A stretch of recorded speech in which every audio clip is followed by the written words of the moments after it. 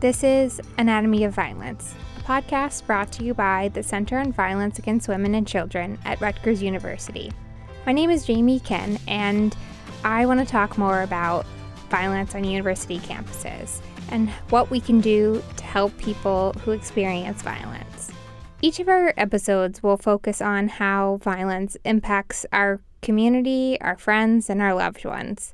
We hope that this podcast will be a resource for understanding what violence on campuses can look like, how it can impact students, faculty, and staff, and how people can access services after they've been victimized.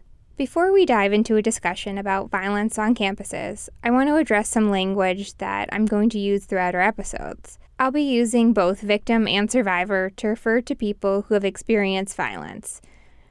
This might not seem significant to some, but it is really important to talk about because these terms can evoke a lot of different feelings from folks, and some people may prefer one term over the other, or maybe even both. People can identify in any way that they want. Some people might feel like they're at a point in their experience where they identify as a victim because of the harm that was caused, and others may wish to call themselves survivors because that's where they are. It also might not be two separate terms for people. They might feel like both a victim and a survivor at different points, or even at the same time. So I'm going to be using both terms, and I recognize that victimization and harm that goes along with experiences of violence, that might help capture some of the trauma that people feel. But I also want to emphasize that experiences of violence don't define a person, that there is healing, empowerment, and growth, and using the term survivor is also really important. The first big question that we need to address is, what exactly do we mean by violence on campuses? It's a really big question with a lot of complicated answers, and I think one of the best people to explain what we mean here is Dr. Sarah McMahon, the director of the Center on Violence Against Women and Children.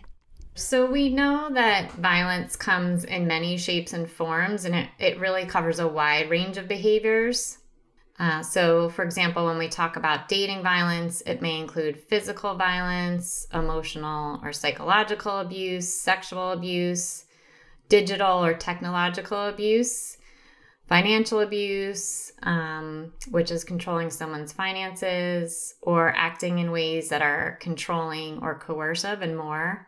And the common thread across all these different behaviors that fall under this umbrella of violence is that it's a pattern of behaviors where one person is using power and control over the other. And for that reason, I really like calling these different behaviors forms of power-based violence. Within these power-based acts of violence, there's often a spectrum, and some of the behaviors on the spectrum at one end are more overtly abusive and recognized by most people as violent. So, for example, somebody who commits an act of physical violence and punches another person may be regarded as a more overt form of violence that most people would say is wrong, and there's accountability for the person who has done that. But there are other forms of violence sort of along this continuum that maybe aren't regarded as violent, but are still really harmful and contribute to violence. Things like unwanted sexual touching, emotional abuse where there's no physical contact, and stalking behaviors. And then there are also behaviors that might be seen as falling on the lower end of the continuum that might not be violent in and of themselves, but they contribute to an atmosphere where violence and discrimination and othering is tolerated. So things like sexist and racist jokes or ranking people's appearances. When we look at violence like Dr. McMahon described, we can see that violence can impact anybody on a campus, and violence affects everyone differently.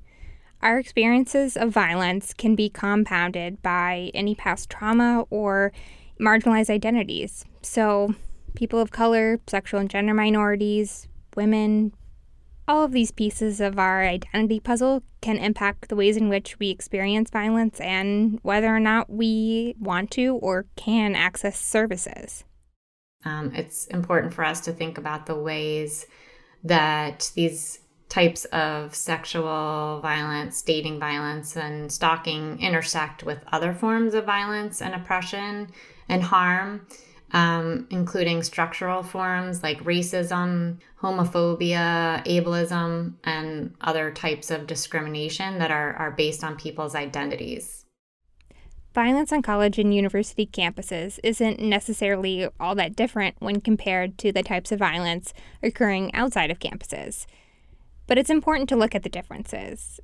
It's the setting of the violence that occurs on campuses that makes victims' experiences unique. Students who are in college may live in close proximity to the person who is perpetrating the harm.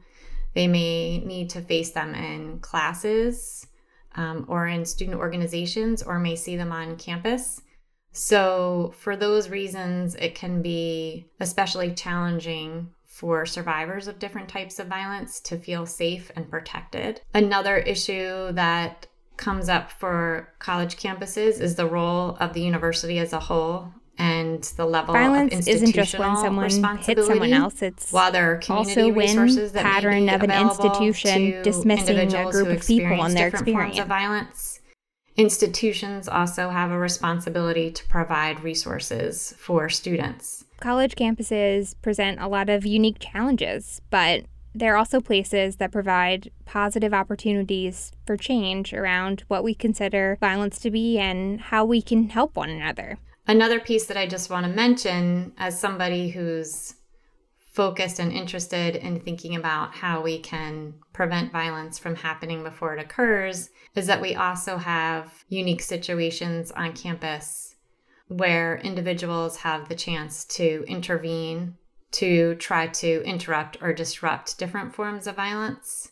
And so whether it's in a traditional sort of idea of a party or within a dorm setting or just with folks hanging out, that because of that close proximity and because of the sense of connection that students and members of the campus may have to one another, there's an opportunity to really speak up and disrupt behaviors that are leading to violence or are actually violence in and of themselves.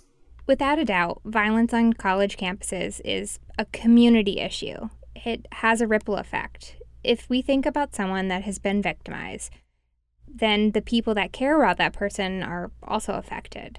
Sometimes in ways like secondary trauma, through hearing about their loved one's experience, or even witnessing it. So we know that violence can impact anybody. And I would argue that violence impacts everybody. Some people are directly victimized. Violence is something that affects not only individuals, but groups and larger communities and our society as a whole.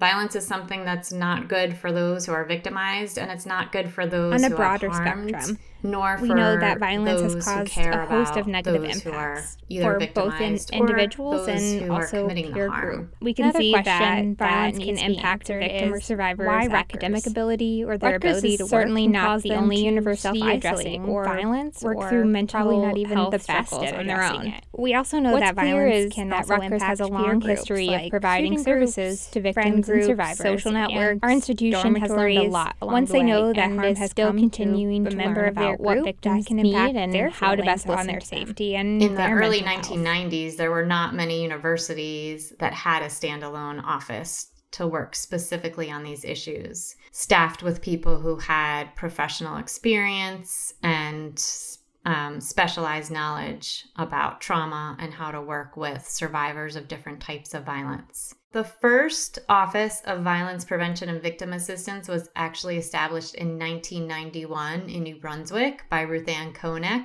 That office started out because there was a rash of sexual assaults that occurred within the New Brunswick community, and there was a task force created, and one of their recommendations was to create a standalone office to work with students around these issues. And it started off as a one-person office. and they brought in somebody with great expertise, and the office grew exponentially over the years. In addition to providing crisis intervention, which was available and has been 24 hours a day, 7 days a week to anybody in the Rutgers community affected by different types of violence, the office added prevention and education and awareness raising as an important goal. And this ties in with the idea that violence is a community issue and one where we all have a responsibility to take action to try to create communities that are safe, that are healthy, that are based on respect, that are welcoming, and where people feel that they're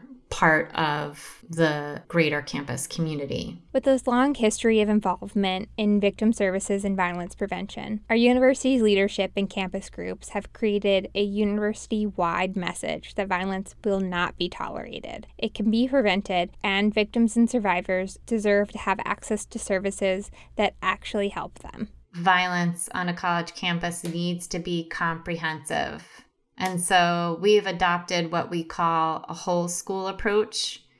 And the idea of a whole school approach actually comes from the field of bullying, where the idea is that it's not just about focusing on the bully or the person who's being victimized, but it's looking at the whole system around the bullying. And so we've tried to take that approach at Rutgers when we're addressing violence issues. That it's not just about the person who may have experienced victimization, nor is it just about the person who has perpetrated the harm, but we're looking at this as a holistic picture and one where everyone on the campus actually has a role to play in trying to create safe and welcoming climates and a campus where people feel appreciated and safe. This culture of understanding that violence is a community issue has set a standard that anyone can help play a role in violence prevention on campus. We recognize that everyone should play a role in addressing violence. Students can intervene or learn how to help connect someone to victim services. Faculty and staff can be trained and know what to do when someone discloses victimization to them. We also need to find ways to equip people with time, space, and skill development so that they understand their role and can find ways to be involved in a way that's comfortable to them and that they understand the many options that they have for contributing. Not everybody feels comfortable directly confronting a situation, but if people know about resources on campus, they may be able to contact a resource. If our resident assistants are trained, then they may be able to talk to somebody in Res Life. And so it's really trying to develop a comprehensive approach that includes the value and the belief that everybody has a role to play, and also providing the education and skill development so that those can manifest in ways that are beneficial to the community. We also believe that trauma-informed approaches are really important in everything that we do, from the way that we receive disclosures from students to the way we provide crisis intervention, follow-up services, and advocacy, the way that we investigate or adjudicate these experiences, the way that we work with students in healthcare settings and in academic accommodations. And so there's been a real commitment throughout the university to understand what trauma-informed even means, and then to try to adjust our policies, our procedures, and our practices accordingly. Rutgers is by no means a perfect place, and part of the work that the university continues to do is address racism and inaccessibility within our institutions and services. In general, I think that we're all better understanding the need to look at how forms of sexual violence, dating violence, and stalking intersect with other forms of oppression, harm, and discrimination. And to not only look at that in our research, but then to translate that into practice on our campuses. So bringing together people who work in these different areas, which may have been siloed, is important to be able to have conversations about how our programs and policies and procedures can reflect a more intersectional approach, both to prevention and also responding to violence. It's important that we recognize that marginalized students can and do regularly experience what Jennifer Freed calls institutional betrayal. Freed uses this term to explain the experience of survivors that felt that their institution did not properly respond or support them when they came forward about their experiences. The opposite, Freed says, would be institutional courage, which describes an institution that listens to survivors' needs, is open to change, and actually does something to make those changes. There's a large body of research that shows that the response that survivors receive affects their well-being and their health and their trajectory. And that includes the response of anyone who receives a disclosure. So it could be a peer, it could be a faculty member, a parent, some other adult, but it's also the institution as a whole. And that is something that we really need to be taking a close look at. I think at Rutgers that we've been cognizant of that and are trying to work from a place of institutional courage, knowing that there's still a lot more that we need to learn and continue to do. And so this is not a one-time process where we're conducting a survey or having a one-time program, but we see this as an ongoing process that needs to continuously be refined and revisited. One of the most important pieces holding this messy Jenga tower together is the buy-in from the whole Rutgers community. There's always room to grow, and we are really fortunate to have senior leadership who actively support the work that's being done to support victims and survivors and continuously improve services. Smo Snyder, a project coordinator at the Center on Violence Against Women and Children, provides some insight on what it's like to be a part of the team that works closely with Rutgers administration to expand victim services to all 4 of Rutgers campuses. Interesting, because sometimes it could be sort of a pain because there are so many collaborators and there's so many stakeholders. There's not much that happens that doesn't have to go through a whole advisory board and all of the campuses. But that is also sort of, I think, what makes it so successful is that there is so much buy-in and that we have these quarterly advisory board meetings that involve senior leadership, general counsels there, and they're all really, really invested in the work that we're doing. And it really shows, because I don't think we could do half the stuff that we do if we didn't have senior leadership sort of lifting us up to do it. Arguably, the most important buy-in of all has come from our students. Without their willingness to participate or their dedication to improving their school, none of this would be possible.